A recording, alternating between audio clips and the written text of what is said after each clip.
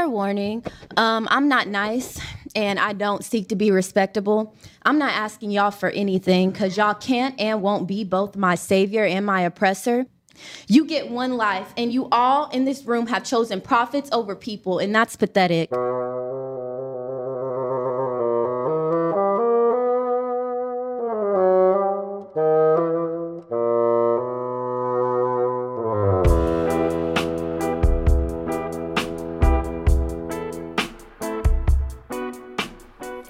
I'm Garrett McQueen. I'm Scott Blankenship. And this is Triloquy, the podcast that is not your escape. I'm sorry. There are things to talk about. Not this week. There are things going on. Okay, so this is Monday. I think we pulled back the curtain a lot in this second season. This is Monday right now when we're recording. You're hearing this on Wednesday. I don't know what's going. This is, wasn't there a movie called The Day After Tomorrow? Oh my gosh. But was there not? There was. I Goodness. thought you were talking about The Day After Yesterday. Oh. Shout out to y'all. Look, if you have decided to take the time this tumultuous week, whatever is going to happen the day after tomorrow, to join us, to talk about some things and to explore some music a little bit, I really appreciate it. Thank you. Thank you very much. But that doesn't mean that we're not going to be talking about stuff, so just FYI. Oh yeah, there will definitely be that. This episode of Triloquy is brought to you in part by Derek Minchin and Blue Clock Records, presenting The Incredible, his new album that's coming out. If you remember a few opuses back, I had Derek Minchin on. That album is coming out on a secret date. I read. I can't give any details there. I have taken a listen through tracks of the album. It's some incredible stuff, and that's coming out. So you can learn more about Derek Minchin and Blue Clock Records. I don't know why I can't say that. Blue Clock Records by listening back to his featured opus. There's a link on the Triloquy website, triloquy.org, that will connect you to his Facebook and everything you need. So huge shout out and thank you to Derek Minchin. I have a little list here. So are you? I'm just getting out of the way. Take it, man. The floor is yours. Huge shout out to the Polaris Orchestra. We have a collaboration coming up that I think I'll be able to talk a little bit more about next week since there's a little bit of time there. But I wanted to make sure I shout out them out. I wanted to shout out the Manhattan School of Music for naming me one of their artist scholars. I don't know if I've ever been called a scholar, Scott. So. Oh, come on. Gentleman and a scholar? Nobody's ever said you're a gentleman and a scholar? Maybe a scholar, maybe not the gentleman part. I don't know. Hey. But all right. Shout out to Manhattan School of Music. More on that coming later on this school year, or however we're viewing it this season. I want to do a couple collegiate shout outs. Shout out to Cal State Long Beach. Spoke to a number of their students last week and helped announce their decolonized curriculum. So Scott, these conversations we're having, these actions, the real part of it is happening. So Cal State Long Beach, they have decolonized, and that's the word that they use, decolonized their music history curriculum. So the kids coming up are going to actually learn some stuff. Yeah, nice. Yeah, so shout out to them. I want to shout out the University of Memphis. As you're listening to this today on Wednesday, I have a talk with them. Looking forward to, oh my goodness, that's going to be a fun one. I'm so looking forward to that presentation for folks at one of my alma maters. I want to shout out the Gateways Festival. That's coming up next week. I'll talk a little bit more about that on next week's opus, but please be sure to check out all of the events for the virtual festival at gatewaysfestival.org. I think it's gatewaysmusicfestival.org, excuse me. There's going to be Gateways Radio, which you can learn more about. Yeah, you've been working pretty hard on that, haven't you? Yeah, so that's coming up. I want to give a shout out to KVNO FM in your old stomping grounds. What? Yeah, the launch of a show that I developed in collaboration with them, The Sound of 13, premiered last week. As you're listening to this, 2 episodes have gone, and I got notification today that it's going into national syndication. So that's kind of cool to think about, me back over the airwaves, even if it's not in my old position, but they're talking about classical music, so-called classical music, and history, the 13th Amendment. I want to shout out Shenandoah Conservatory for having me for their double read day. That's coming up this Sunday. If you're a bassoonist, you can learn more about that on their website. And I think that's all I got for now. Booked and busy. I have just one quick I'm shout grateful. out. Thank you. You've got a lot on the ball, man. A lot of plates spinning. I want to send a quick shout out to my dog Radar, whom you might hear in the background chewing on his bone. He has no studio etiquette. I'm not trying to make you too, I am legendy yet, because again, the day after tomorrow, we don't know. Who knows, man? But at least you already got Radar. Right. At least. In the downbeat of this opus, you heard from a woman named KJ Brooks out of Kansas City, Missouri. If you haven't taken a listen to what she had to say at the police commissioner's meeting, I think that's what it was. It was a long title, but yeah, that's the gist of it. Yeah. Please take a look at that. We're going to touch back on that on the Triloquy. But for now, let's go ahead and get into our first movement. All right, Scott. So do you want to start with the violin professor trafficking minors or the impending race war? Which is first? God, that's our choices? I shouldn't laugh at either one, really. I'll tell you. I'm tense. Let's get the. Let's start. Let's start light, actually. So, but before we get to either one of those, Scott, I got a little bit of tea that that I wanted to share, and that a listener wanted me to share. They asked me not to share their name, but I heard from a little birdie. So this is what the message says. My orchestra has made the unfortunate decision to perform the anthem at the beginning of our classics series tomorrow. This is a few days ago. I voiced my disappointment to the general manager. From the general manager, not playing it will have a worse effect. Okay, deferring to a tremendously conservative donor is what the person wrote here. I am bitterly disappointed they chose this route. It was the perfect opportunity to omit it. I will wear my Black Lives Matter button proudly at the meeting. So I did a little digging and seeing based on the dates that that they were giving me. My bad. That she was giving me. That based on the dates and stuff, they were talking about the Florida Orchestra. And of course, I go to their site and it says the Florida Orchestra believes in the inspirational power of music to unite, connect, and heal us all. We stand united against racism and injustice. We stand in support of the Black community. So as we get further and further from the horrific events of the summer, it seems like we're getting further and further away from the idea of real action being required, diversity, equity, inclusion, belonging, being at the center of conversations. I find it upsetting again that this person, is letting me know these things again in discretion. I can find out, because I have the internet and I'm in the biz, that this the Florida Orchestra. That's my guess anyway, based on the dates of this.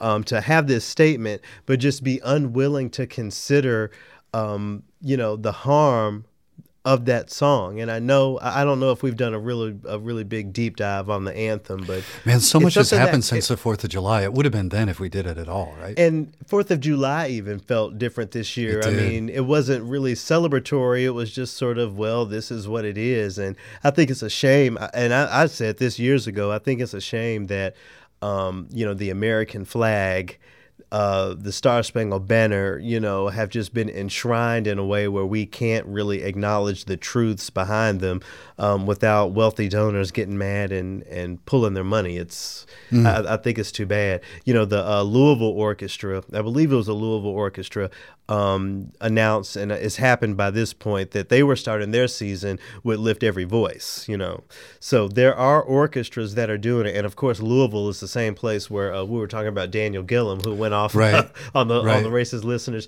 so maybe there's something in the water down there in Louisville, but further down in Florida, unfortunately, it does not seem like the case. What if they played both?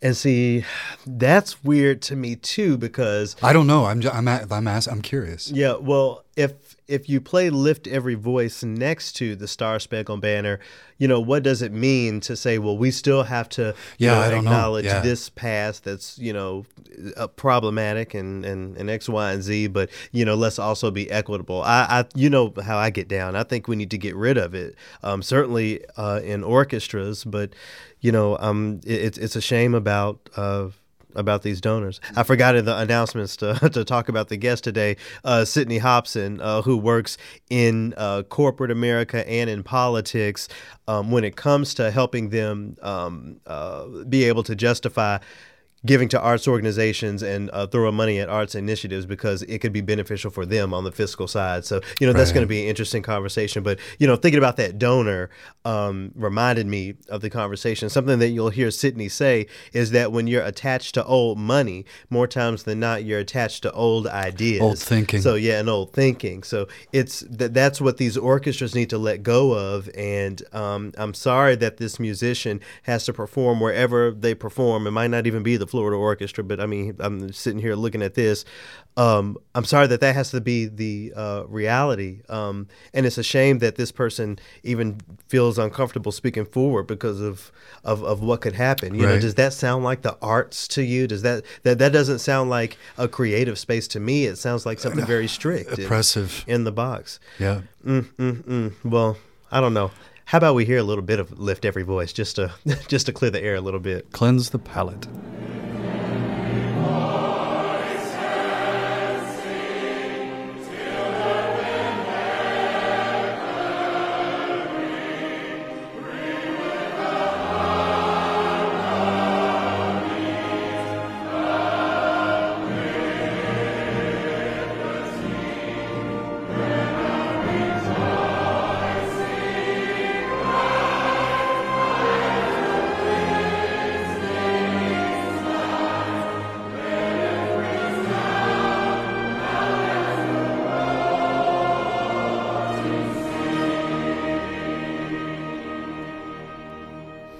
I have one to add that's going to be the light spot in this movement. Sure. You can feel all of this energy in the air. I don't know if you want to call it electricity. It's just like, this anxiousness, this desperation, the depression, Sure. fear. All of these things are just sort of hanging in the air and you can feel it.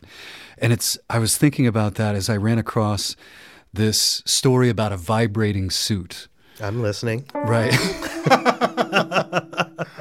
Okay. But I saw this last week. When I was on vacation, I saw this story about a filmmaker named Chase Burton who used to lay on his bedroom floor and feel his brother's garage band, rocking out. Yeah. And he would feel it all through his body. I should mention Chase is deaf. And so he has designed a suit that allows people who have diminished hearing or they're deaf, whatever it is, to experience music as an all-over body experience. That sounds better. Right? And what would you like? What music would you plug in? What would you want to feel right now? I mean, they're all different kinds because think about like some so-called smooth jazz vibrating all over your body versus like some hard metal rock or something, like getting that feeling versus, going all the way back in history, the symphony that, Beethoven, wrote thinking about that reality. And, they say by the time he died, not to bring up Beethoven for too long, but by the time he died, he was doing just that, putting his face against the floor or whatever and feeling the vibrations, the things that could be explored there. Sure. I mean, the performance arts. Now, the thing is, can we...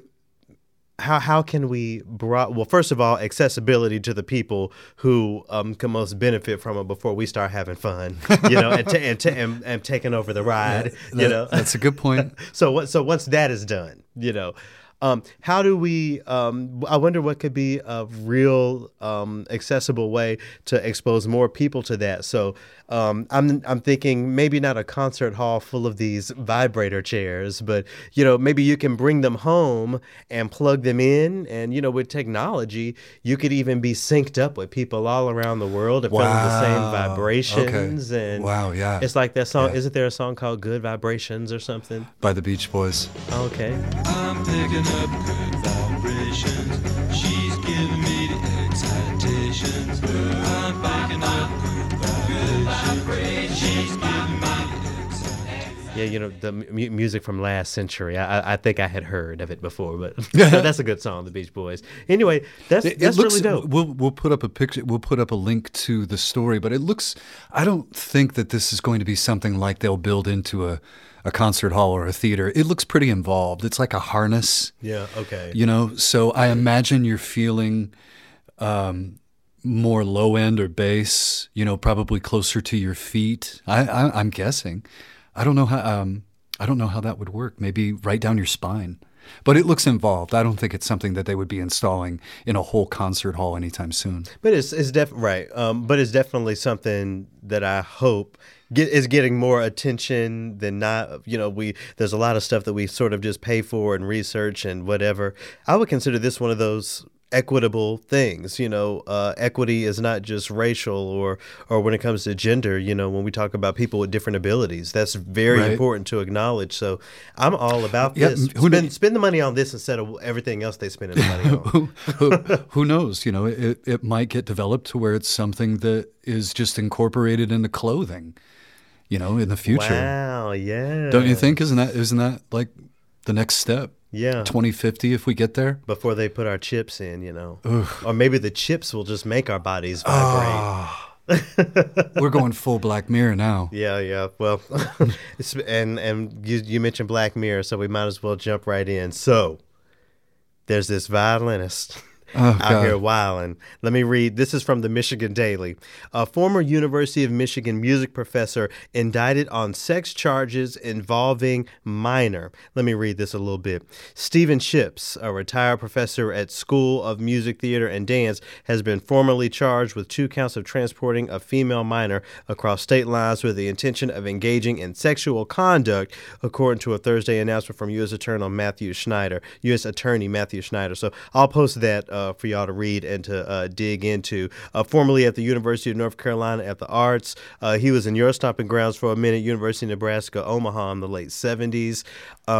These professors are dangerous? Well, first of all, the relationship between student and teacher in music is very intimate. It's very anyway, close. Because this is like your sensei. This is your guru.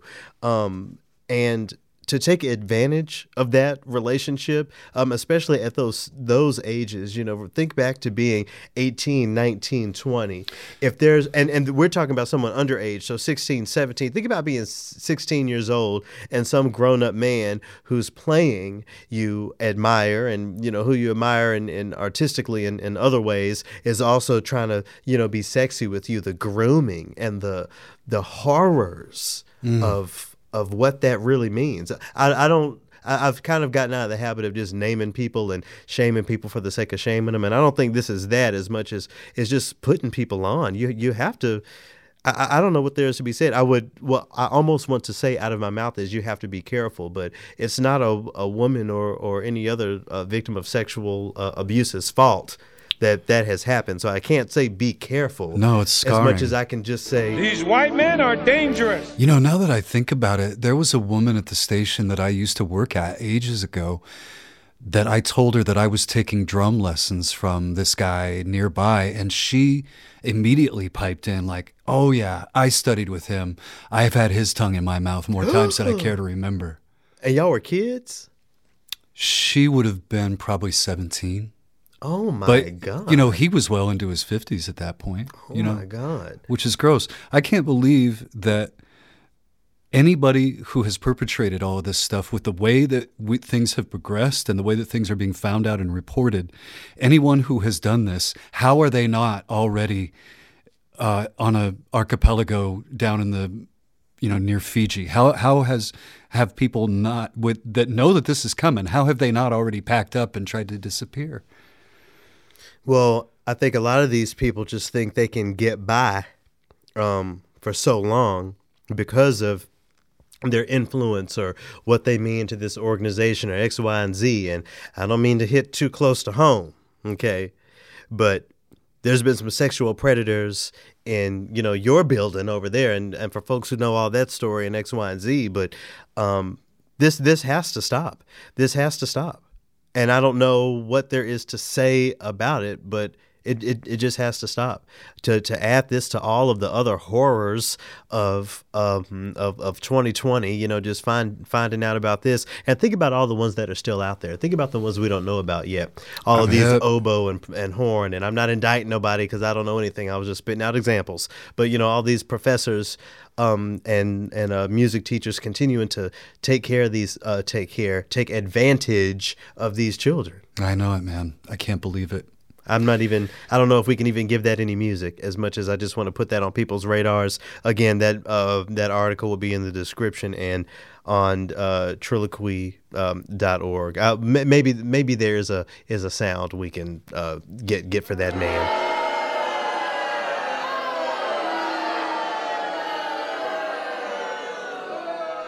By the way, we haven't been putting accidentals by anything, but it's just a flat week. Let's just say that. Yeah. Were any of these good stories? I don't know, the vibrating about suit. The vibrator. So that's a sharp.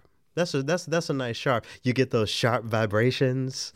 Yeah. And I'm not trying to make fun of it. I do think that's revolutionary for real. I do. I mean, think about. I once knew and not to get too off the track here, but when I was an undergrad, I think as I call it, my victory lap, my fifth year, there was a flute player who her hearing, she was hearing impaired, but would hold the head joint of her flute with one of her hands every now and again, and that's how she tuned it, like when she was tuning. Yeah. That's what she did. So the vibration, I think that's revolutionary for not only for, principally for people with hearing impairments, but also to broaden our, so-called vision of music. We talk about the blind composers, Joaquin Rodrigo and right. those people, deaf composers I think I want to be a part of, adding different abilities into the conversation more. And that's just going to take, more proximity and research and, equitable work on my part. But right. So I just wanted to name that. I do think that is very important and really incredible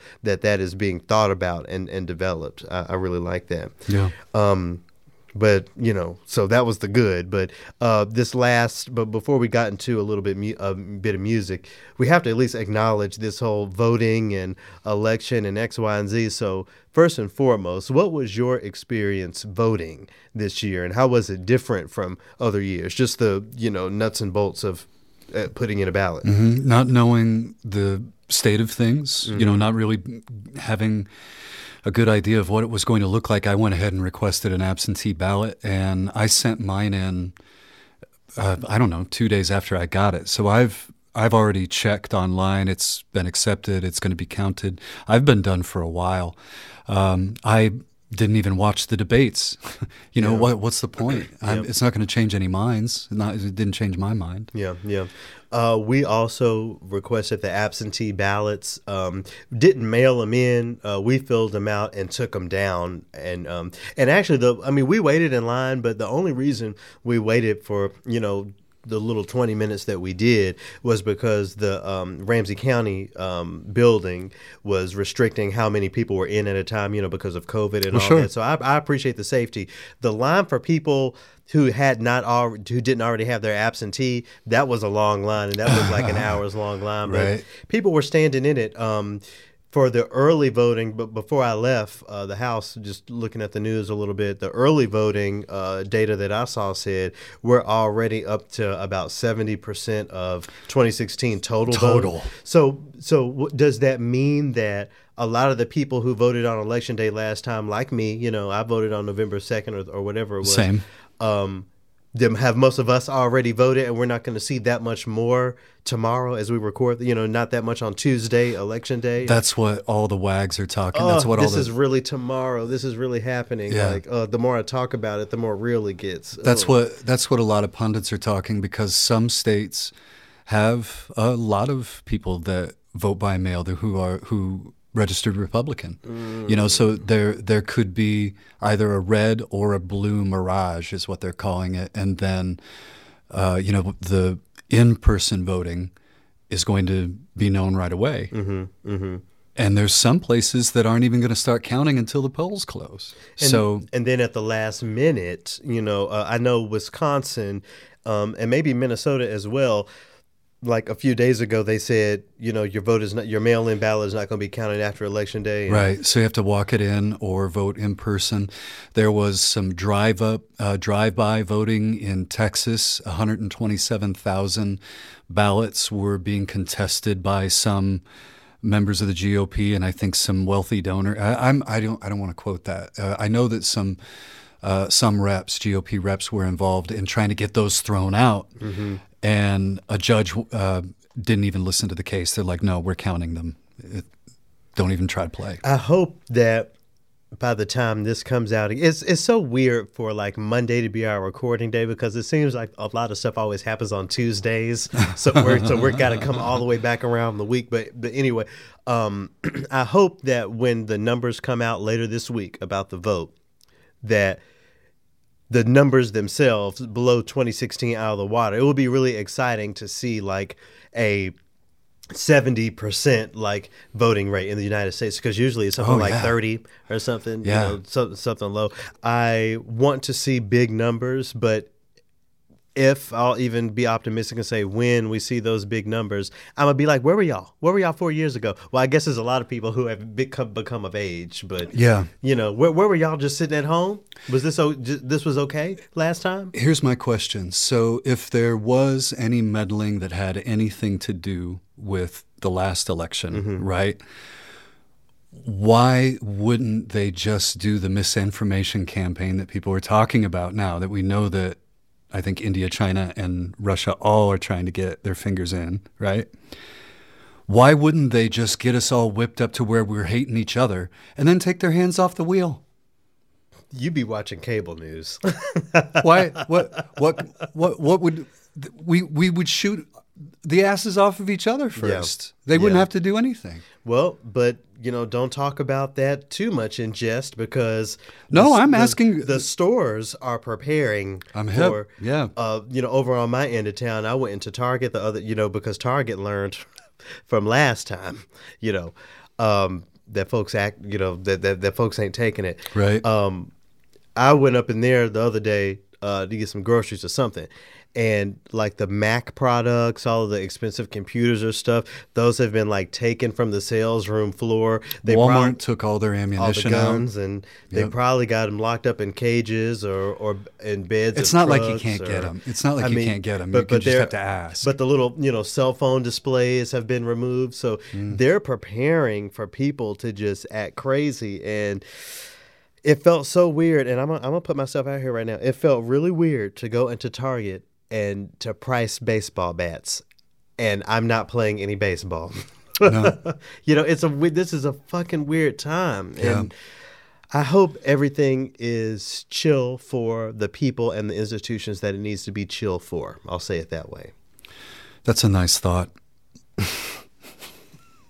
So, in closing, what else can I say? What else is there to say? We can't say go vote because that's I hope you over went at and this voted. point. I hope you voted. I hope that you're staying safe. If shit is going down as this is out, in your respective townships, cities, whatever, be safe. And also, Black Lives Matter. So let's just go ahead and talk about some music.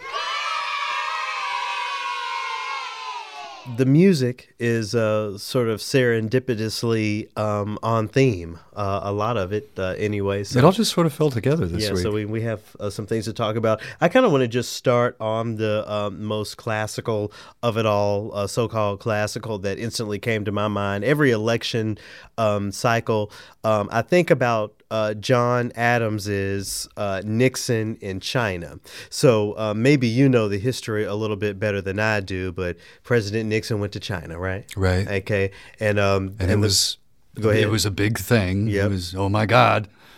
So John Adams, the composer, decided to write an opera about it. That was back in 1987, my birth year, Scott. I'm about the same age as Nixon in China. Nixon in China. You can celebrate together.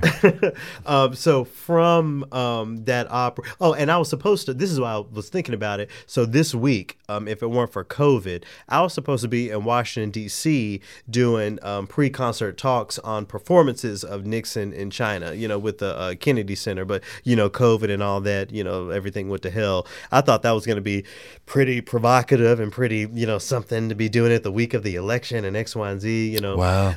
But from that opera, and I'll and you can look up links and stuff and clips on YouTube. But from that opera, leading up to it, it said that John Adams, it's described as his warm up for writing it. He wrote a little concert orchestra called the Chairman Dances, and it's not like the word dances is a verb in that sentence. And it seems like we had to have brought this up on Triloquy before in some way. But the basic story is.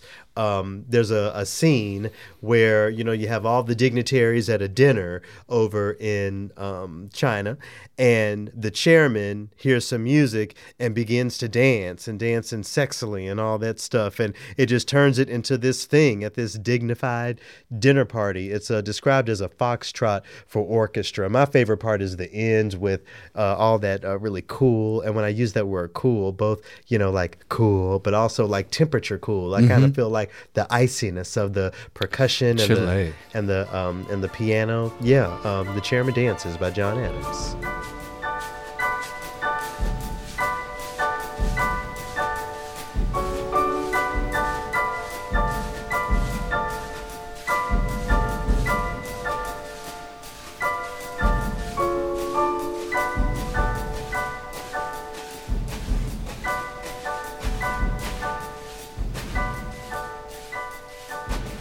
I'm gonna be real, Scott, and and you can back me up. When we were in the little pre-show, as Jonathan said, I forgot to shout him out for guest hosting last time. Huge shout out to Jonathan. As he says in the pre-show, I was like, wait, is John Adams the one we canceled? Which minimalist composer is that? Steve Reich. Is he canceled? Did Steve Reich get canceled, or is he just on the verge of it? If he was the one that was talking bad about African people, then yeah, he's the one. That's him.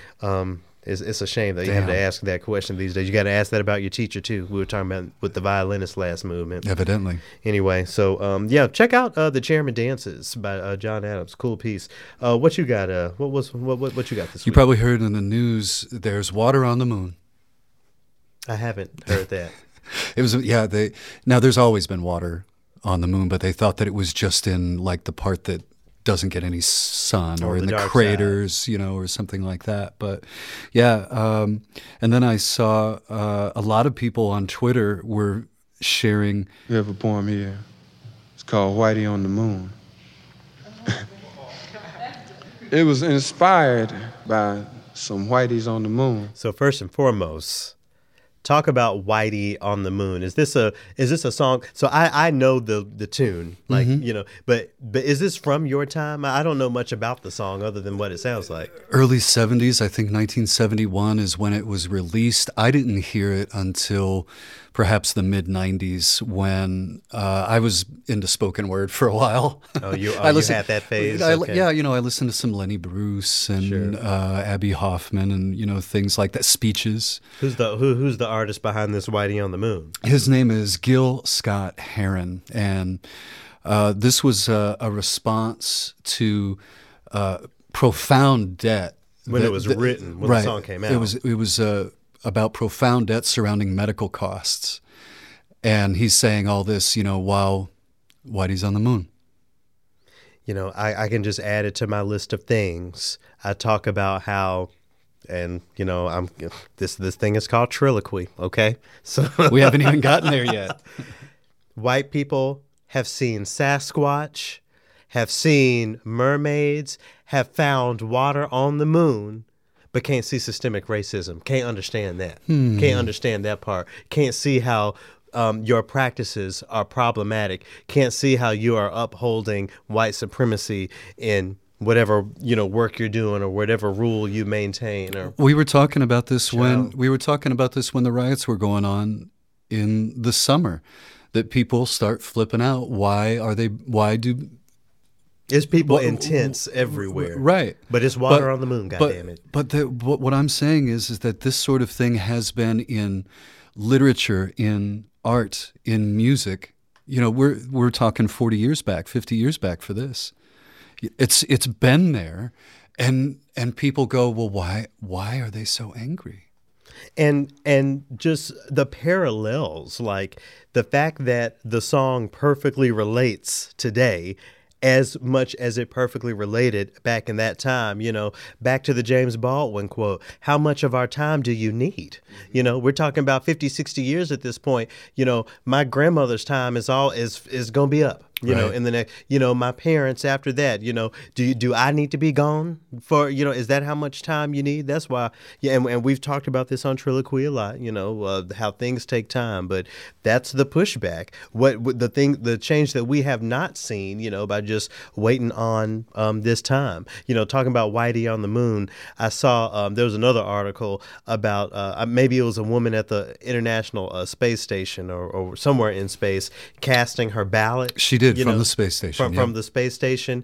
She probably didn't have any problem casting that ballot. It's black folks yesterday, if you're listening to this on Wednesday, that did not get their ballot counted. That had, that work didn't let them out until X time. And then by the time they get to the polls and people in North Carolina got maced. Got pepper sprayed. So a white person can be in outer space and vote, fine. But people here standing on God's green earth, on Allah's green earth, can't even do it. Anyway, Whitey on the moon, Gil Scott-Heron. Here's a little bit more of that. A rat done bit my sister Nell with Whitey on the moon. Her face and arms began to swell, and Whitey's on the moon. I can't pay no doctor bills, but Whitey's on the moon. 10 years from now, I'll be paying still while Whitey's on the moon. The man just... So on my way over here, Scott, I heard one of the things that I want to talk about a little bit today. I'll let you listen to it earlier. So Common, the rapper Common, came out with an album, I think on Friday, this past Friday, called A Beautiful Revolution Part 1. And all of the music on here, I was describing it as grown folks hip hop. And I felt, I think that's a good description. But it's all, about this moment of time. And if you don't know Common by name, if for some reason you don't know who he is, you probably would recognize him from the soundtrack to the movie Selma. He did that song called Glory with John Legend. Hands to the heavens, no man, no weapon formed against, yes, glory is destined. Everyday women and men become legends. Sins that go against our skin become blessings. Yeah, but his new album again is called A Beautiful Revolution Part 1, and I like every song on it. Everything is phenomenal. The one I'm gonna talk a little bit about here is called Riot in My Mind. And as I was Dell was driving, so he's playing DJ, and he said, there's one here featuring Lenny Kravitz, and I'm like, so let's play it. So I feel like we've, before I get into this song, I feel like we've given Lenny Kravitz his flowers on this podcast before. A couple times. Yeah, but so first and foremost, shout out to him. If it weren't for him, there isn't a lot about, his genre of music that I would know because, back to the conversations of visibility and seeing people who look like you do certain things, X, Y, and Z, So shout out to Lenny Kravitz for being out here.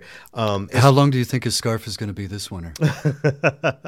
It has to be one that can block the aerosol, so it's probably going to go be over his whole head. Yeah.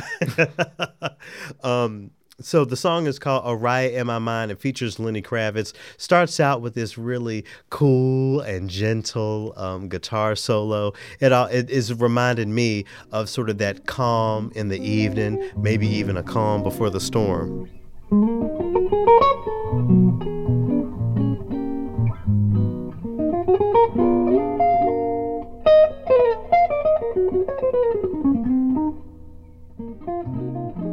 What you think of that guitar solo? What kind of playing does that sound like to you? It sounds to me like it was at a piano bar or maybe a supper club. And as that continues, it goes on, and then sort of unexpectedly, I think in a really interesting way, you get that beat drop.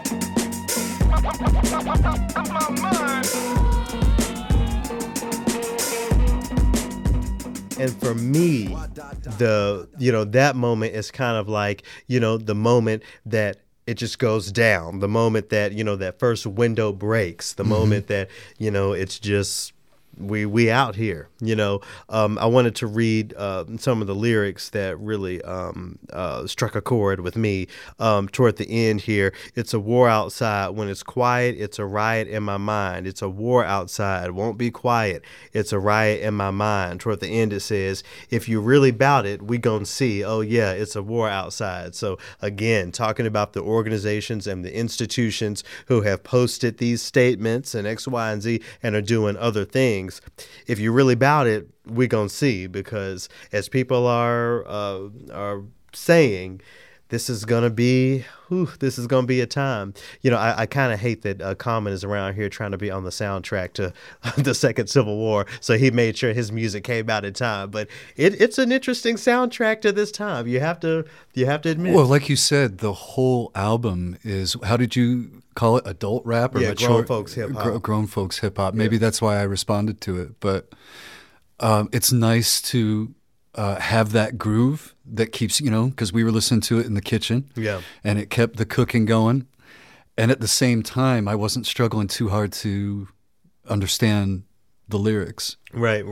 There's another song on that album that I really enjoyed. I think is the second track. It's called Fallen. And one of the lyrics in that song, if I'm remembering right in this moment, is, you say we're free, but we're actually falling, And sometimes all of this does feel like a free fall, when we, when I think about money, I think about, getting lower and lower and lower until you hit, just trying to stay from that rock bottom where the alligators or whatever are, and however you want to use that metaphor, the alligators are filing for bankruptcy. I don't know.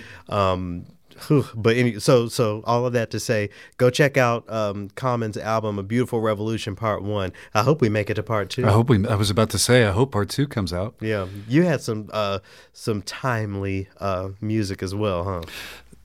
Shout out other than the Whitey on the Moon. Right. Shout out to my buddy John Fleischer, who years and years ago forwarded on to me the one that I really like. I found on YouTube. There are versions of it on other streaming services, and you can buy the sheet music and everything, by Frederick Rzewski, a piece called "Coming Together." I think the combination of age and a greater coming together is responsible for the speed of the passing time. That was written in response to I believe it was the Attica prison riots. So we're talking again another early 70s minimalist piece. Yeah. And Frederick, I believe, is the pianist on the one that I like. And everybody in the band just goes through some rounds. They get a chance to step out and play their own thing in the spotlight for a little bit. But it builds in this frustrating way that you can't help but feel the tension that perhaps these prisoners were feeling during these riots. And the way that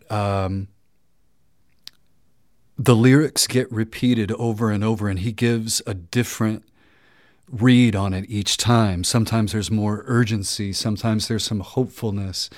And and the lyrics come from a letter that was written from the jail, right? That's right. Based on just a portion of a letter that was written by Attica State Prison inmate Sam Melville. He was killed in that prison riot that we were talking about in 1971. So just portion of his letter repeated over and over, and you can just feel that tension and frustration build. It's a longer piece. It's almost 20 minutes. Yeah. Even though it's something, the frustration and the tenseness in that piece of music, that if you're just kind of listening to it in the background, sounds pretty smooth and easy listening. Especially with the way the lyrics can be performed. It does, and yeah, check it out. Check it out on Spotify because there's 3 or 4 different recordings of it that will give you a different take on it.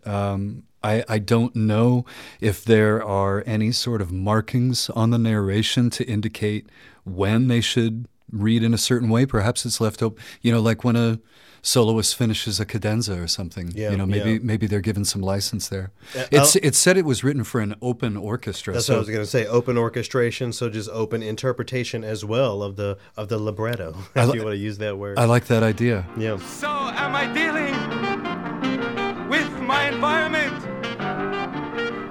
in the indifferent brutality, the incessant noise, the experimental chemistry of food, the ravings of lost hysterical men.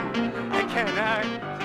So I'm actually going to transition into my conversation with Sydney Hobson with some Wagner, believe it or not. But before we get to that German tune, there's one other bit of German music that I wanted you to bring up. So you happened to be just flipping through some music last night, and you put me on to a band called Rammstein, right? I like the way you put that emphasis on. So first of all, tell the people what Rammstein is, or maybe I'm the one in the dark who never had heard of this band. It's a German metal band, yeah, and they've been known to do some pretty outlandish antics in their stage shows. I would definitely look up Du Hast live. It's an experience. Du hast mich, du hast mich, du hast mich gefragt, du hast mich gefragt, du hast mich gefragt und ich hab nichts. And believe it or not, it wasn't until we were listening to it that I saw the video. I had only heard it on album before. Living in America. Yeah, they have a song called Living in America.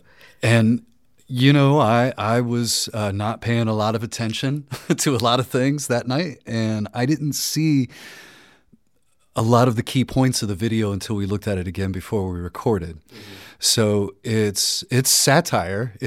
I would say it's a biting commentary on living in America, but also America's influence, good or bad, around the world. Yeah. You see African tribes people eating pizza, and monks of some sort in Asia with Whoppers. Right.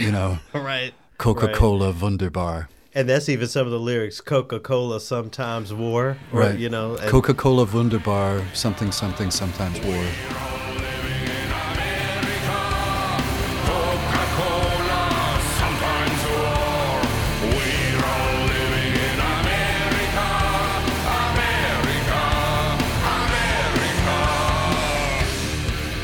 So, thanks for pointing that out. I do remember watching it with you guys last night, and not really getting. I wasn't paying a close enough attention to all these little product placements that were happening throughout the video. Mm-hmm. Well, a part of me wants to say. And again, with everything being the way it is this week, a part of me feels guilty making a little joke. But okay, so acknowledge that first. A part of me feels like Germany ain't got no room to talk about us, especially these days. Maybe if I can remember to bring it up next week, I will. I don't want to go too long today. I found an article I was telling you earlier about how this student organization, I think down in Kentucky as well. Shout out to Kentucky. Louisville ain't taking it these days. Right. A student organization that found a police training video slideshow that had Hitler quotes in it to basically desensitize these people. And I'll let you see, to desensitize these people and to think of violence as this necessary thing. So Germany is interesting that, this very heavy metal music from a country like Germany with its history, and it paid its reparations like, we kind of talked about a couple episodes ago. So, but, for them to see what America is doing and what America is becoming. Maybe with considering their history, they have more of a license to critique us and to recognize how quickly things can go south. Get ready for it. I'm bothered by this white and black and blue flag. I guess this is the Blue Lives Matter flag. The blue line. Yeah, it seems like that's becoming the new rebel flag. I said it is becoming the new symbol of I need to go the other way, as far as I'm concerned. I know that you didn't read comic books growing up, but there is one called The Punisher in which he has a very distinct skull that takes up most of his torso. Mm-hmm. And I'm seeing that on a lot of Second Amendment sort of cars, with those stickers. Right. It's a vigilante sign. Ooh, well, as Rammstein said, we're living in America.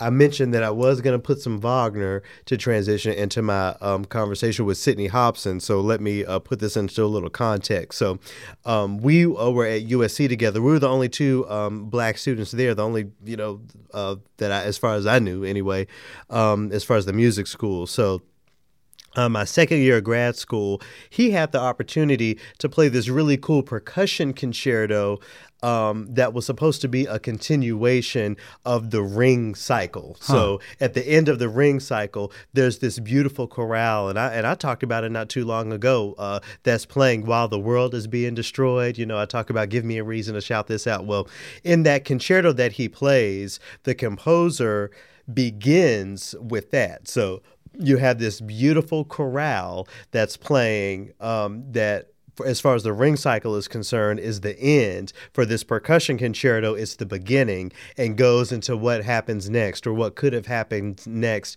if Albrecht lived, or, and all that sort of thing. So that was my exposure to that bit of music.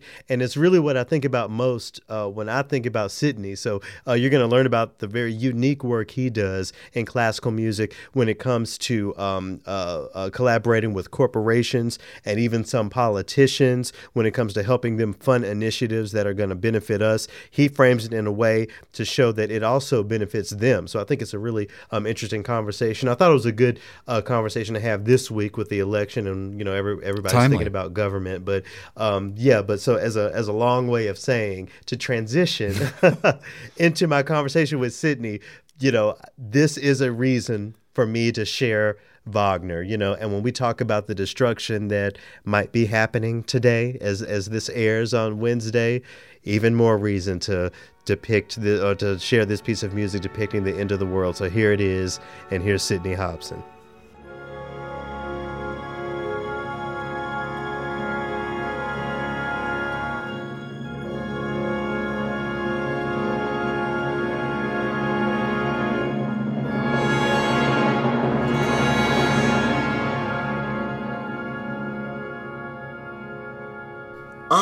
I'm in West Hollywood. So I'm just off of Melrose here. We had a pretty big and pretty unexpected BLM protest right around the corner from me last night, and everyone was in full costume. So it was actually kind of hard to tell what was happening at first. Wow. It was just like this big old Pikachu running down the street with a bullhorn.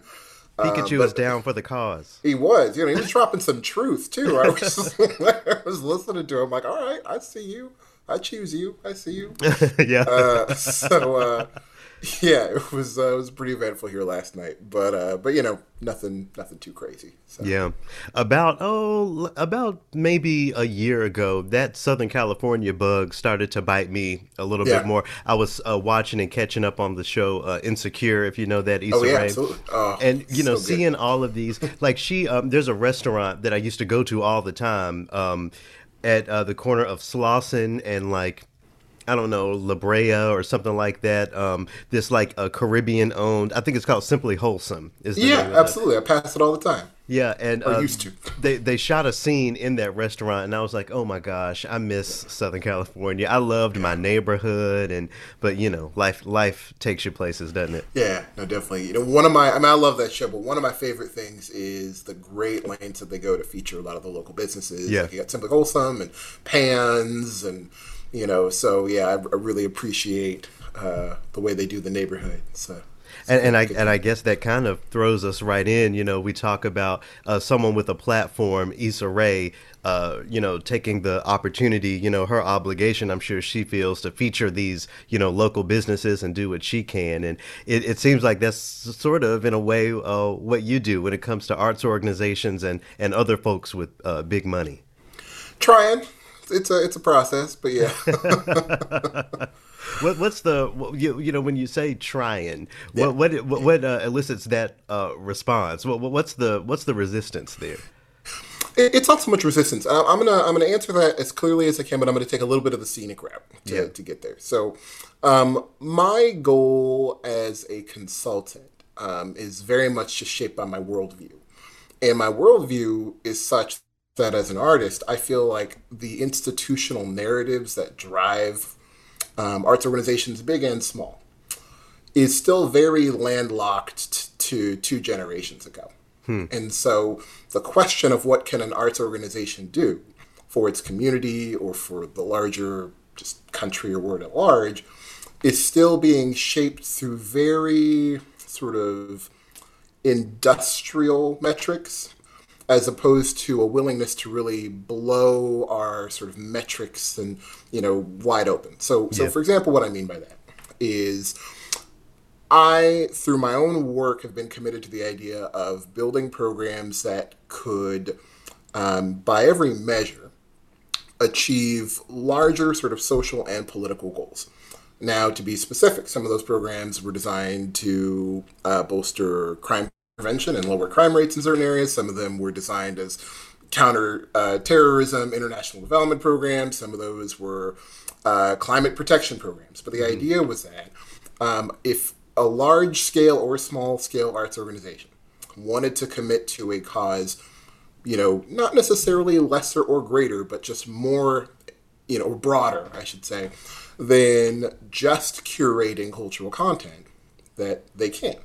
But it requires looking at the very nature of the content you're producing and reconciling that with the ecosystem around you. So, for example, one of the questions that comes up all the time, both with clients and just in general conversation, is, how do we, we have X amount of donors. A lot of our big donors are dying off. How do we just build the money to do these things? Mm-hmm. And one of the things I tell people all the time is, if you are a slave to old money, you're generally also slave to old ideas and sensitivities, right? Because people usually give for the purposes of seeing their worldview and their ideologies sort of, amplified through their gifts, right? So when you look at what like a lot of the big tech companies are doing right now, if you look at the economy that we exist within, you're looking at companies like Google and all kinds of big and small tech startups that are building products whose sole purpose is to ultimately kind of modify your behavior in such a way that it guides you towards profitable outcomes, right? So you're in a space where ultimately companies, big companies are investing in small companies that help them achieve that goal. So I ask myself constantly, what role does an orchestra, does an opera company, does a ballet company play in shaping those futures, right? Because, narratives that we push in arts organizations are no different than national narratives, right? For every time we tell somebody that art is objectively good, and anytime you go to a concert, it's a good thing, and you are made more whole as a person, it already puts a veil over their eyes towards any negative aspects of that process, whether it's how the program is financed, whether it's internal biases of the institution. There's all kinds of other issues. The demographics of the folks on stage, exactly. staff. Yep. All of it, right? So there's this whole web of issues, right? But the narrative we use is designed to achieve a specific outcome. So what happens when arts organizations no longer try to sort of balance themselves between, being curators of a particular time or culture or identity, and actually commit to the role and the responsibility of guiding future outcomes? What does that look like? What does the programming look like? What do the partnerships then look like? Because all of a sudden, the very model that we have depended on for a very long time, the development model, starts to pretty much immediately break down. Because the types of money that we're then cultivating and the types of partnerships that we're cultivating often are not sufficient to reach those outcomes. So in terms of what I try to do in my work and what, in my efforts to sort of advance, my sort of little nook of the arts industry, a big part of my work is, one, painting that bigger picture and being able to speak to both administrators and performers alike, soloists and ensemble players, and say, look, before we talk about how to, save your organization or how to help it thrive, we have to define those words. Because too often success is simply like, how much are we able to pay people to do the thing that we've been doing for the last 50 to 100 years, as opposed to how can we use the cultural capital that's been developed to actually advance the very nature of the institution. Because there's no real justifiable reason at this point that if our largest arts organizations wanted to sort of take the reins of sort of driving themselves as a player in a futures market, they could. You have all the resources, you have all the capital, right? But you have to fundamentally reassess your narrative, your content, and all of the inner workings of the institution in order to do that. Yeah. But it's just a different conversation altogether. As I there's so much there, and as I listen to you talk, I think about the ways in which these these corners of the industry that aren't always to the front, of the work you do and the work others do, how it's all born from the orchestral stage or from the conservatory, from the practice room. It's not like we're bred to do this sort of work, but we're sort of led to it in some way. What was that thing or those things for you? I remember the phenomenal percussionist. I don't remember the consultation soldier in the arts. Well, I appreciate that. I do. And to be honest, it started as a fluke. And I'll tell anybody this any day.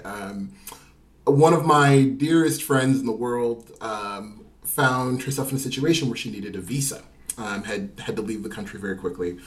And kind of ironically, I actually misunderstood a bit of the details, and I was 19 at the time. I didn't know a thing about anything. Are you about to tell me you got married to someone? No. Plot twist. Yeah. So at about 19 and just ignorant enough to not be as daunted and frightened by the process as I should have been, I made a promise that I did not have the capacity to keep, which was, hey, I don't know how, but we're going to figure out how to get you a visa. But we'll get you an artist visa. I had no idea what I was talking about, but I was like, you know what? We're just gonna take big swings. We're gonna go for it, And I immediately, after hanging up that phone call, realized I don't have a clue what I just said. Like, I don't know where this is going. Like, what did I just sign myself up for, And I had just finished my bachelor's at the time. I had planned a winter to go study in London for a bit. So while I was in London, I basically do all my practicing and lessons in the daytime. And at night, I'm scrambling the internet for any information I can about, like, how to help, again, restore my friend's visa. And again, just being young enough and naive enough at the time, I decide, without consulting anybody, that it would just probably be more efficient if I just booked a flight to DC and went to immigration services and just talked to somebody, because that was the logic that I had available to me at the time. So I booked a flight and went to Washington and just started cold calling people at immigration services and the President's Committee on the Arts and Humanities, the National Endowment for the Arts, just trying to get any info I could. And the lesson I learned very quickly in this sort of goose chase that I had thrown myself into was nobody was really going out of the way to try to help. And the main reason, especially at the time in 2000, early 2009, was there at the time, and even still, has never quite been a household understanding of the social, political, and economic potential of artists. Right, and there's so much mystery and so much misinformation and so much confusion shrouding that, and sometimes for good reason, because obviously not every artist thinks the same or wants the same or does the same. So it would be reckless to presume we all are out to achieve the same ends, and that's fine. We don't have to be.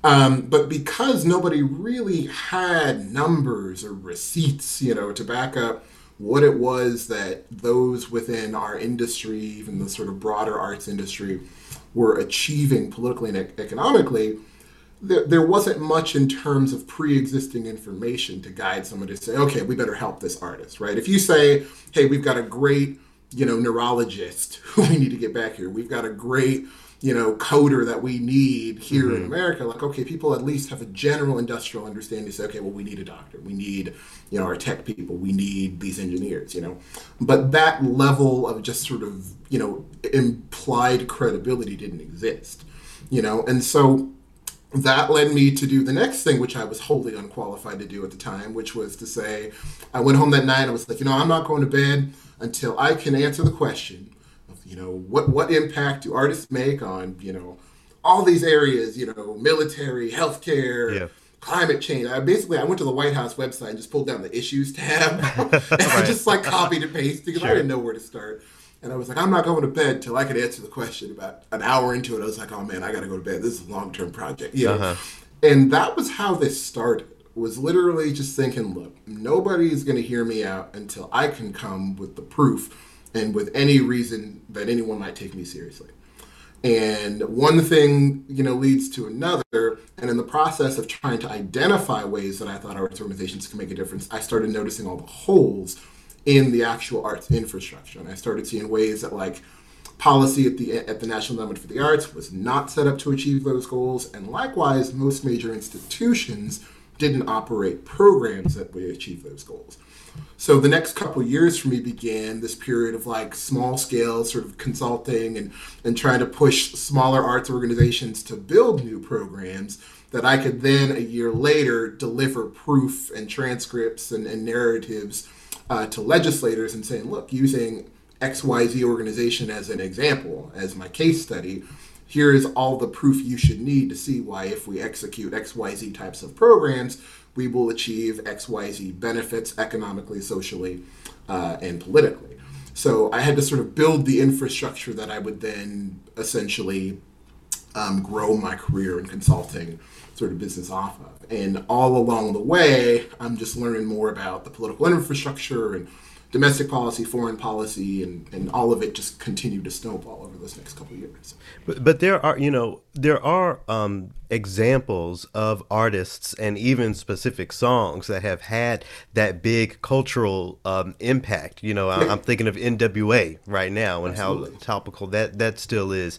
Do you feel like it's a different story to work within those channels that are off the streets, so to speak? When you're talking about, these corporations, folks in politics, is it a different game? Because we know how music and musicians can impact the people. Maybe not so much the structures.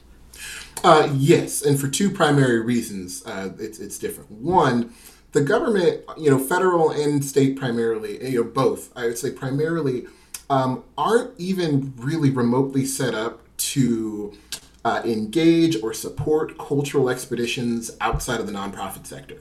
So NWA, the way I like to explain this is, Yo-Yo Ma can play a concert with the LA Phil or New York Phil or any orchestra. And there are organizations like Americans for the Arts, National Endowment, who will follow every dollar generated by that concert. They'll tell you ticket sales, they'll tell you how many people bought a glass of wine that night, and they will put together an annual report. In the case of Americans for the Arts, it's called the Arts and Economic Prosperity Study, that follows every dollar generated by that concert. So they can go to members of Congress and say, our industries are generating, X amount of billions of dollars in economic stimulus, right? But Yo-Yo Ma could play the exact same concert, and instead of at Disney Hall, maybe at the Staples Center with a for-profit group, just buy any, corporate production company, and those dollars aren't necessarily tracked, right? Because we don't really follow the for-profit sector to the same level of detail. So one of the main issues is just the infrastructure. So before, issues of sort of culture and identity and norms even come into the picture, we just have a framework that's not really suited for the scope of our productions and arts institutions. So that's one big thing. And it varies across each state, but it's generally true in all 50, right? So the second is when you start getting into the issue of bias, right? Sure. So I've served as a grant panelist now for a couple different, programs at the state and the county level. And one trend, it's a sad trend that I continue to see, is that organizations that, let me put this as delicately as I can. Go for it. Organizations that, especially educational organizations, that promote, teach, traditionally Black arts. We're talking, hip hop, dance, just lyrics, rap lyric writing, you name it, tend to never qualify for even the mid-range grants, right? And partially it's because the big grants are designed for organizations with big budgets. But as we all know, who has the biggest budgets, in our field? It's still the biggest orchestras and opera companies, right? Mm-hmm. So by default, for budgetary reasons, the big organizations have access to the most money, right? So one of the reasons that you don't hear about, inner city programs walking away with $1 million, public grants or $500,000 public grants is because their annual operating budget is too small to qualify. But there is next to no effort being made to increase their budgets so that they might qualify. Yep. Meanwhile, what I've also witnessed is in California on multiple occasions, large organizations effectively lobby to create new budgetary categories for their larger budgets that ultimately removes competition. So by saying, if we have 4 categories where those with $0 to $100,000 budget, 100 to 150, 150 to 500,000, and then 500,000 up, but there's only 2 organizations in the city with that budget, you don't have competition. And so the decks tend to get stacked in that way. And again, that never favors any group that I have seen so far that has been predominantly of color, any other color. So, yeah. So, I can get excited about, you mentioned, being a slave to old money. I can get excited potentially about new money and younger money, being in the picture, an organization, under the umbrella of, Hove and Beyonce and the $1 billion they have or whatever. I get that. But how does this conversation, how does this work, parlay in the growing critique of capitalism, because for many people, that's how we got here in the first place. I mean, as it's specific, to musicians, folks like us, we can talk about, student loan debt that we needed to cultivate to go to these schools, to get these jobs. And, of course, that conversation can be expanded to anyone. But yeah, I wonder with the growing critique of capitalism, maybe new money wouldn't even be good enough for certain folks in trying to see a big shift in the arts. Yeah. Oh no, it's good. It's a good question. And this is one of those topics where we have to find new ways to walk and chew bubblegum, right? Because it's the sum of all parts that allows it to work, right? Because as we all know, big money in general, new or old, unchecked, tends to run rampant, and it tends to not necessarily find its way back down to the workers, right? So I'm under no remote pretense or illusion that simply saying, hey, let's turn our focus to Google and just sort of shape our plan in whatever way Google says it needs to give us, huge cash influx that'll do well, because, that would just be a bad idea, But I think in terms of, meeting in the middle and splitting the difference and finding a way to develop not just new avenues for funding, but new precedents for funding. For funding, I believe it falls twofold. It does have to come with regulation. It has to come with expectations, and those expectations need to be governed by communities themselves. And let me give an example of what I mean by that. So. Something I say often is, and this isn't necessarily a profound thought, but it's something that I like to anchor myself in, is, there's a fundamental difference between empowering a community, an underserved or a minority community through the arts, and simply equipping them to assimilate dominant cultural norms, right? And we often conflate those two. Our big institutions often conflate those two, right? It's the logic that says, give Black and brown folks, instruments, tell him to play Mozart all day, and we will have improved their life, right? It's this idea that just by abstract, that this process alone is enough to elevate you. And it's a reckless presumption for a number of reasons, but without going too deep into that for now, I'll say the idea is that, look, obviously creativity and the process of being creative in and expressing oneself is healthy, but we can't turn a blind eye to the hows, right? So if we're going to be cultivating relations with larger corporations like Google on the basis of saying, look, we will shape our activities and our behaviors and our protocols and our internals on this notion that we are now an active player in shaping the futures market and ultimately embracing our ability to yield and sort of wield capitalism. In return, here's what we need to see on behalf of the communities, the diverse populations we represent. Here are the protections we need to see for our workers. Here are the scholarships we need to see made available for our students. We need to see big tech sending, BIPOC students to school, to conservatory, from bachelor's to doctorate. Here are the ways that we need to actually totally integrate ourselves into each other. So it's not just us kowtowing to get more money from big corporations. It's actually saying, look, we're going to meet in the middle. If you're going to be this large,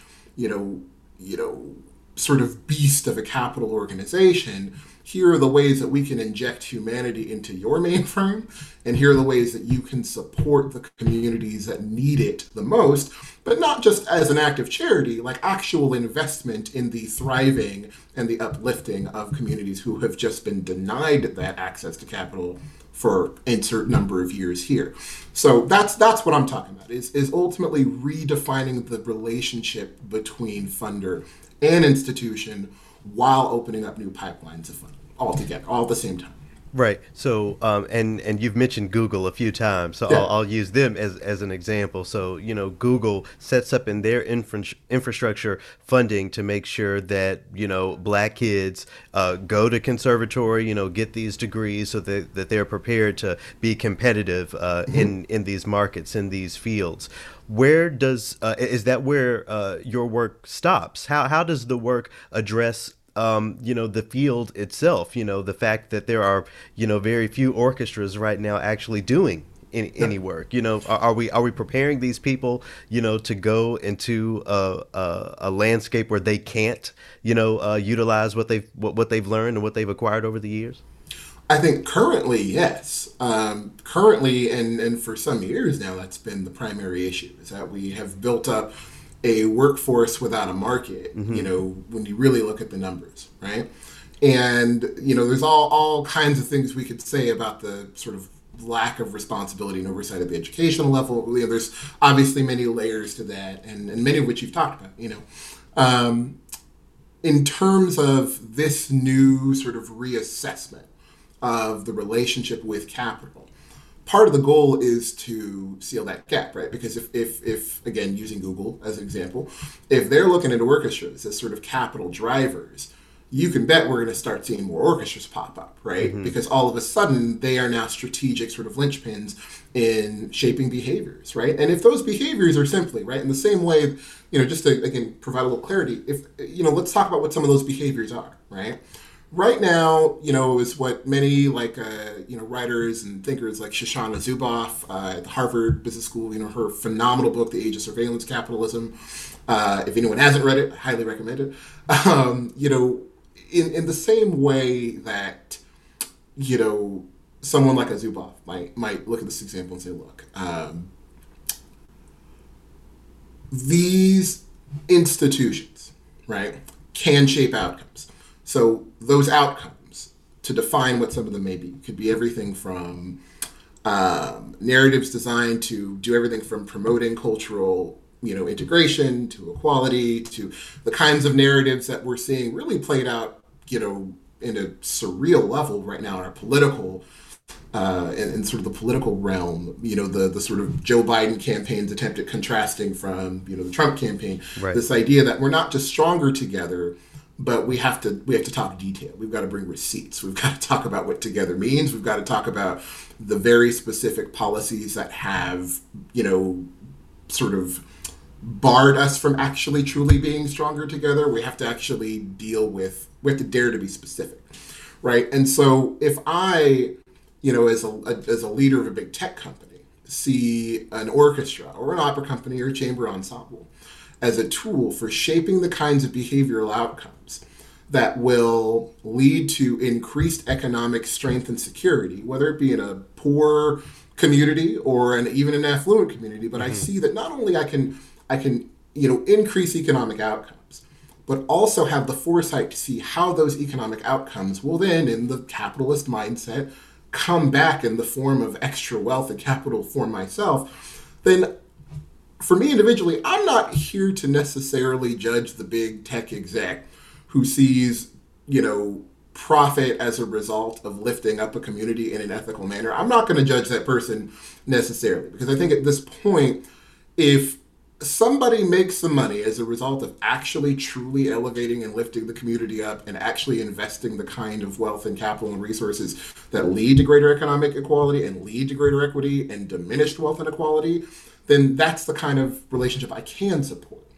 And so, but to do that, again, you have to be able to take a very strategic sort of bird's eye view, look at, every institution on a regional basis and say, look, what capacity does this institution have to institute and initiate these outcomes?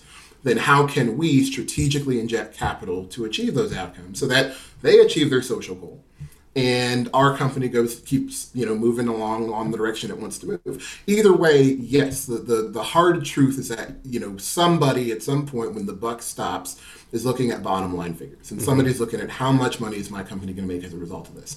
The thing is, we're already in that realm now, and we have been, right? And that's one of the reasons people haven't been investing.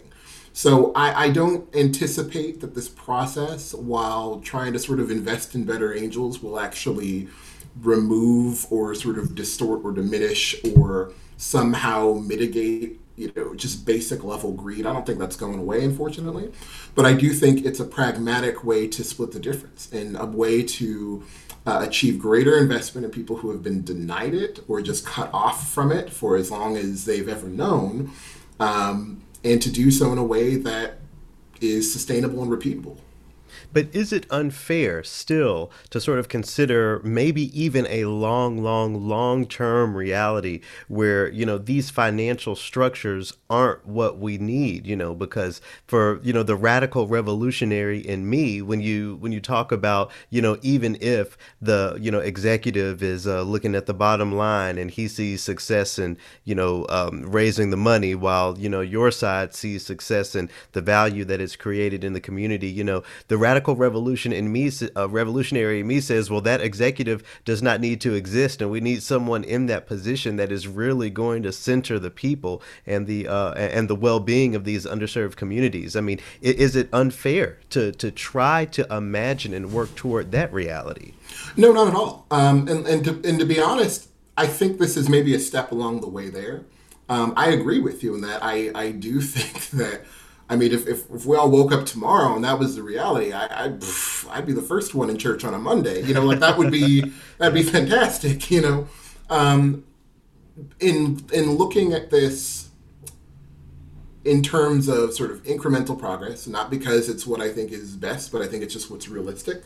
Currently, I'd love to be wrong, but currently I think in looking at what we have and how to navigate that, I think first and foremost, there are institutions that on a basic level are struggling just to survive, even before the pandemic, right? Now, when you take all that into account,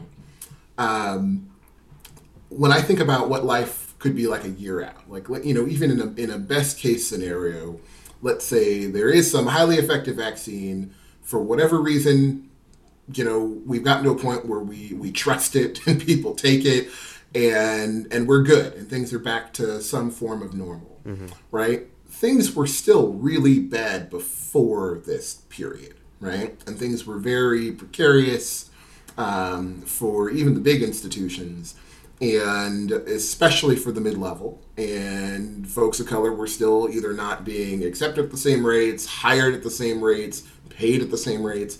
And now there is a global sort of, to be just blunt, there's been this global excuse injected into the narrative that, like, now since we're recovering from the pandemic, things are going to take time, right? And to an extent, sure, I get it.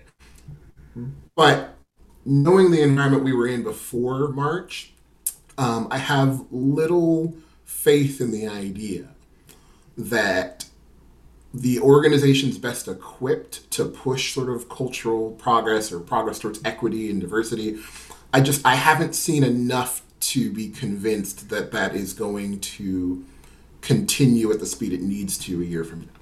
So my focus, my sort of strategic view of this is to say, look, I don't want to be dependent on the same institutions that, to be frank, I felt very let down by for a pretty extensive period of time.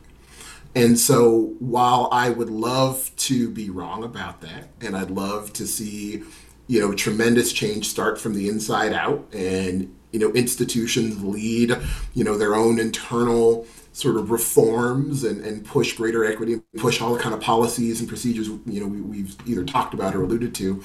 I would rather not depend on luck to the extent that I feel like I would have to otherwise. So this whole conversation about reassessing sort of relationship with the corporate and with capital is as much what I believe to be a step forward as it is a sort of security apparatus for ensuring that the financial sort of fallout from the last 8 months, 9 months, and sure enough in the months ahead, still as we're getting through this pandemic, don't continue to validate inaction. Because at this point, in terms of making progress towards a sort of futures market focus, that's something we can be doing now. Right. Now, obviously not to full scale, as long as we're not doing live concerts and actually engaging, via content. But these are steps that can be taken now. And I don't want, whether it's any of the organizations that I'm directly consulting or just anyone that I have the ability to put a friendly fire beneath, I don't want anyone getting so comfortable that we think, well, the way through this is to just kind of keep doing what we're doing and hoping for the best. Like, that's just not adequate. It wasn't adequate before, and it's even more inadequate now. So that's my take on this. It's just as long as you acknowledge that we need the fire and we need the fire starters in that regard. All day, every day. That's what makes me feel good, anyway. Yeah. But before we wrap up here, I wonder if you could just take a couple minutes to touch on your relationship in this work with politics. So we talk about the corporate structures. I'm sure there are implications of impacting politicians who can impact policies that impact these corporate structures. Yeah, absolutely. My take is, whether it's Donald Trump, Joe Biden, or the Easter Bunny, there's always work to get done, no matter who's in the Oval.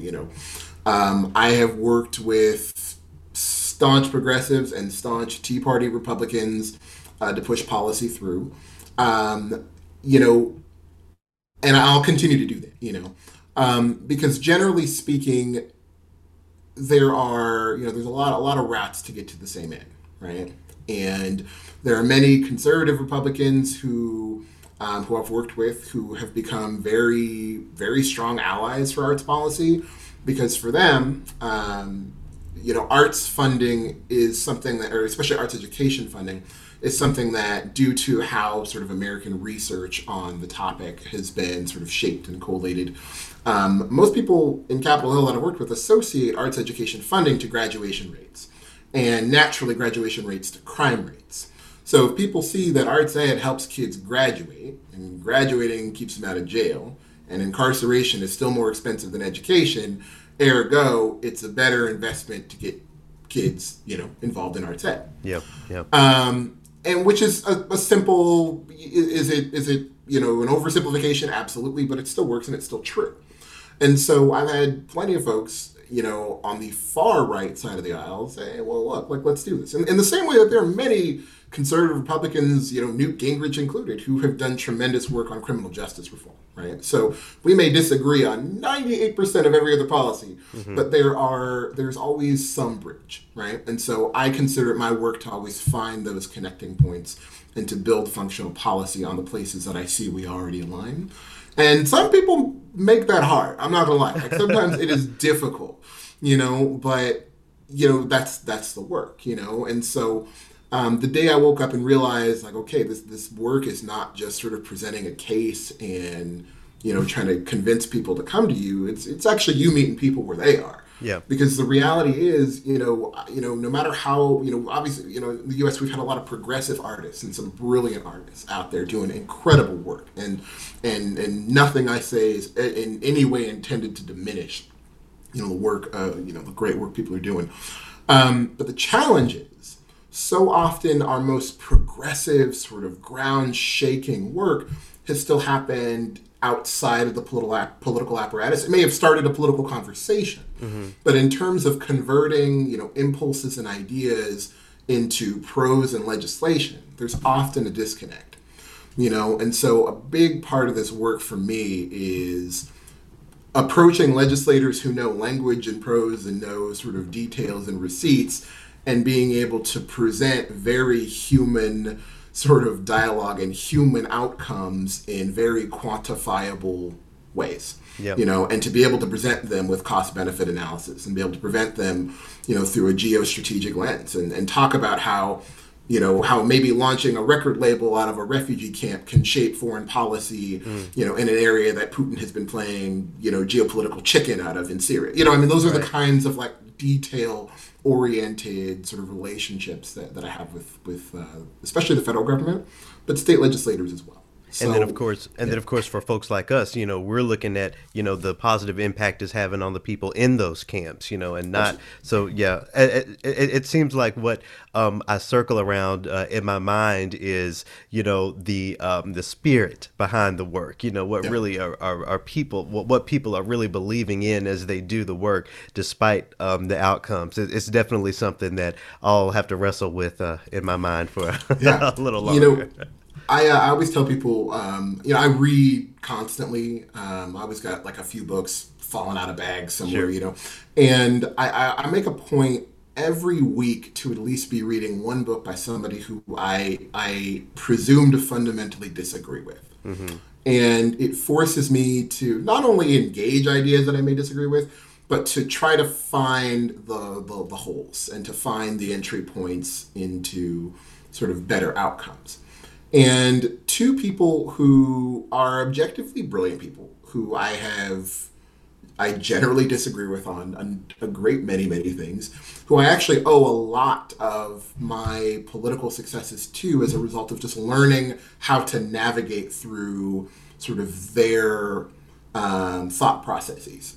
Because I found many legislators and policy consultants and advisors aligned with their approach, was Henry Kissinger and, primarily Henry Kissinger. I learned a lot about shaping my foreign policy arguments against his policy briefs. And that's not to say that I agree with him. It's to say that it's important to learn how to be pragmatic and even dispassionate sometimes, and to say, just what is the most strategic, clear, dependable, fortified route to this outcome. What is that? How do you account for, error across, time, space, and scope, and to just do it. And to know sometimes that to accomplish that end, you have to kind of let go of the sort of ethos and let go of the emotional argument and just look at, okay, what needs to be done? Like, what economic players need to be shifted? What, internal policies need to be changed? What grants need to be applied for? What grants need to be avoided at all costs? Like, whose money should we never accept? And to be able to look through that sort of, that lens of just highly detailed, highly analytical thinking. To be able to do that is going to be essential. And so for me, we can't keep conflating arts management with arts leadership. Like, you have to actually apply a far more critical eye and ear to the content you develop and the processes you develop to sort of employ all of that. And then maybe we'll have a better shot. Wow. But it's about relinquishing that sort of old idea that says, as long as we just do this, and we pay people enough to keep doing this, that we're going to be great. Like, paycheck's great. We need that. Like, keep fighting that fight. Like, that's important. But there's this bigger picture that I think is going to be critical to, it's going to soon, I think it's going to be critical to the survival of both small and large organizations. But, I don't think we're going to get through the next decade without, having fully embraced a new sort of economic precedent. I just don't see us having that kind of time to wait anymore. Yeah. Wow. Yeah. You've given me so much, and I'm sorry that we didn't do too much talking about percussion and all that sort of stuff. But just as an outro here, what's for folks who don't really know percussion as an art, as a solo sort of set of instruments. What would be one of the first concertos you'd point people toward as far as really getting the flavor of what a percussionist can really do? There's so many. Oh, okay. I probably one of them is Joseph Schwantner. I haven't seen it played for a minute now, but it's a good intro into minimalism, big, loud percussion sections, big orchestra percussion section, big cadenzas. I got a soft spot for it. Well, and Schwantner also wrote a piece of music in honor of the late Dr. Martin Luther King Jr. So absolutely. I guess I'll let him on this platform. Yeah. Sydney, thank you so much for joining me. Hey, thank you for having me, man. Be well.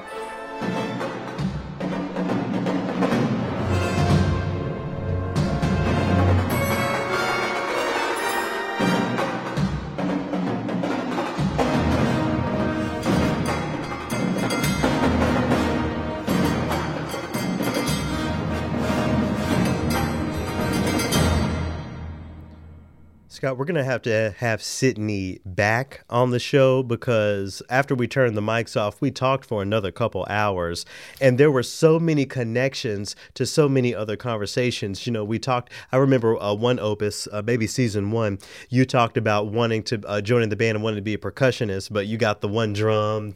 Snare drum. We talked about, more unique ways to retain young percussionists because obviously that wasn't your jam, just having that little snare drum, And nor was it my father's. Right. That as well. That's important. Talking about practice pads and things. Mm-hmm. We talked about his time at USC and some of the challenges he had, and the fact that he was putting me on to racism in the school of music that I went to, that I didn't have that sort of issue. My chilling thought was, how many people on faculty told him, well, Garrett's doing fine. He doesn't think blah, blah, blah, or da, da, da, or maybe fellow students or whatever, So, just hashing again the fact that if it's not happening to you, that does not mean it's not happening. We got on we got on a government organization called ALEC that I would love to tell y'all more about. But anyway, huge shout out to Sydney Hobson for taking the time. Definitely gonna have him back on the show to break down some more of this stuff. But for now, it's time. It's time for the Triloquy. Fair warning. I'm not nice, and I don't seek to be respectable. I'm not asking y'all for anything, because y'all can't and won't be both my savior and my oppressor. You get one life, and you all in this room have chosen profits over people, and that's pathetic. All right, Scott. So before I get into my main Triloquy, we just revisited a few of the words by KJ Brooks out of Kansas City, Missouri. We both kind of just saw this over this past week, separate from each other. What were your initial reactions? First, my eyebrows went up. And then she kept going, and I had to go get the popcorn. It's one of those situations where you're walking around the house and you see it, and you're like, "Oh, well, I need to sit down." Right. Put it this way. Put it this way. If I was one of the people that she was addressing, all you would have seen of me would be my chair spinning in a circle, because I would have been like, exit stage left. Right. I see what's coming, and it's gonna rain on your head. Yes. Thank you. Very, very good reference. Quanice Floyd, shout out to Quanice. She sent it to me and put in her comment over text and put in the text, I hope this brings you joy. So when Quanice texts me with a video that says, I hope it brings you joy, I sit down immediately. So for folks who don't know, I'll put a little context for you. This article is coming from Upworthy. The title, 20-year-old KJ Brooks named and shamed every official at a Kansas City police commissioner meeting. A little bit from the article.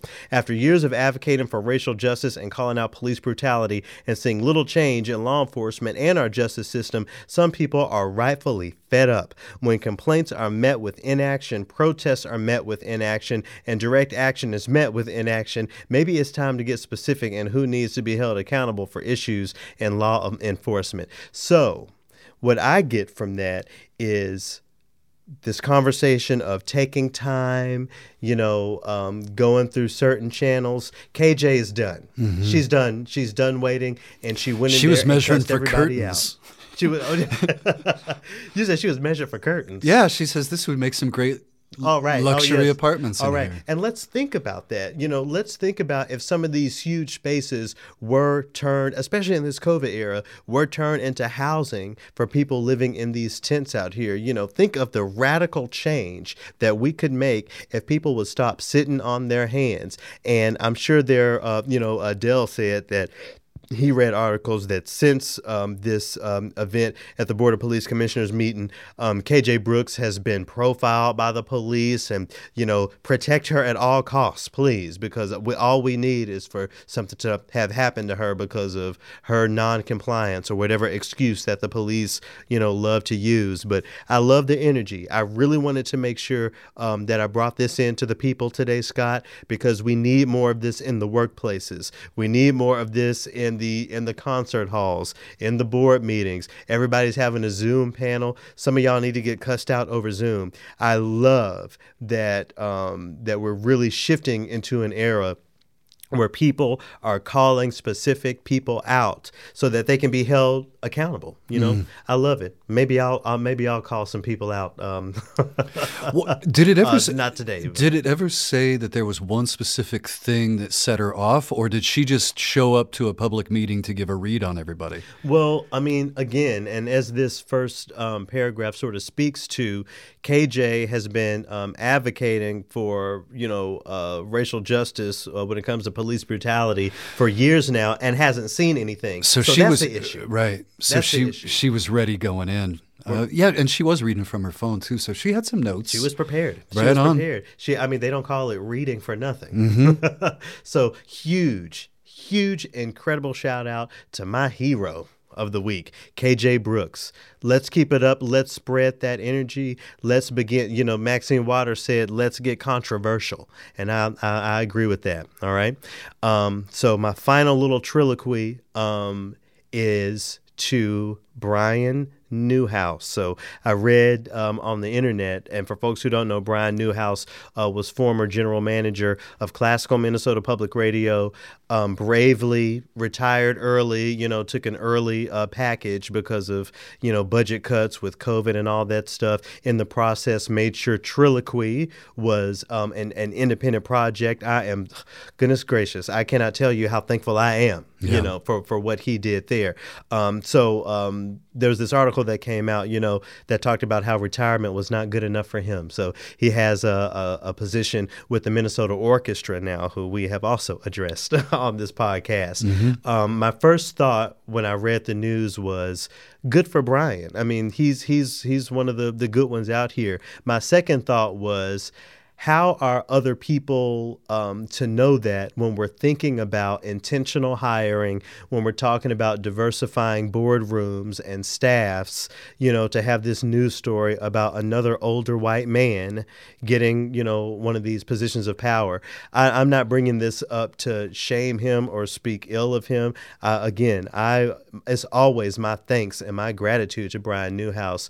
I'm bringing him up in this triloquy to publicly announce to everyone that I will be inviting him on this podcast, and I want to put it on record here, just so that if Brian Newhouse is someone who doesn't feel comfortable really engaging these things, this is something that the people need to understand. I hope that Brian will come on this show for me to ask honest questions, no gotcha questions. I think the record has been made clear that, he is someone that I respect and appreciate. Mm-hmm. I think there are certain conversations that we can have now that he's separated from Minnesota Public Radio that the general discourse could benefit from, that the arts could benefit from, and that, anyone really can benefit from. Think about the things that we could talk about. Think about the things that he experienced in that job, the challenges, the reason why he believed in a project like Triloquy, and how he, as this older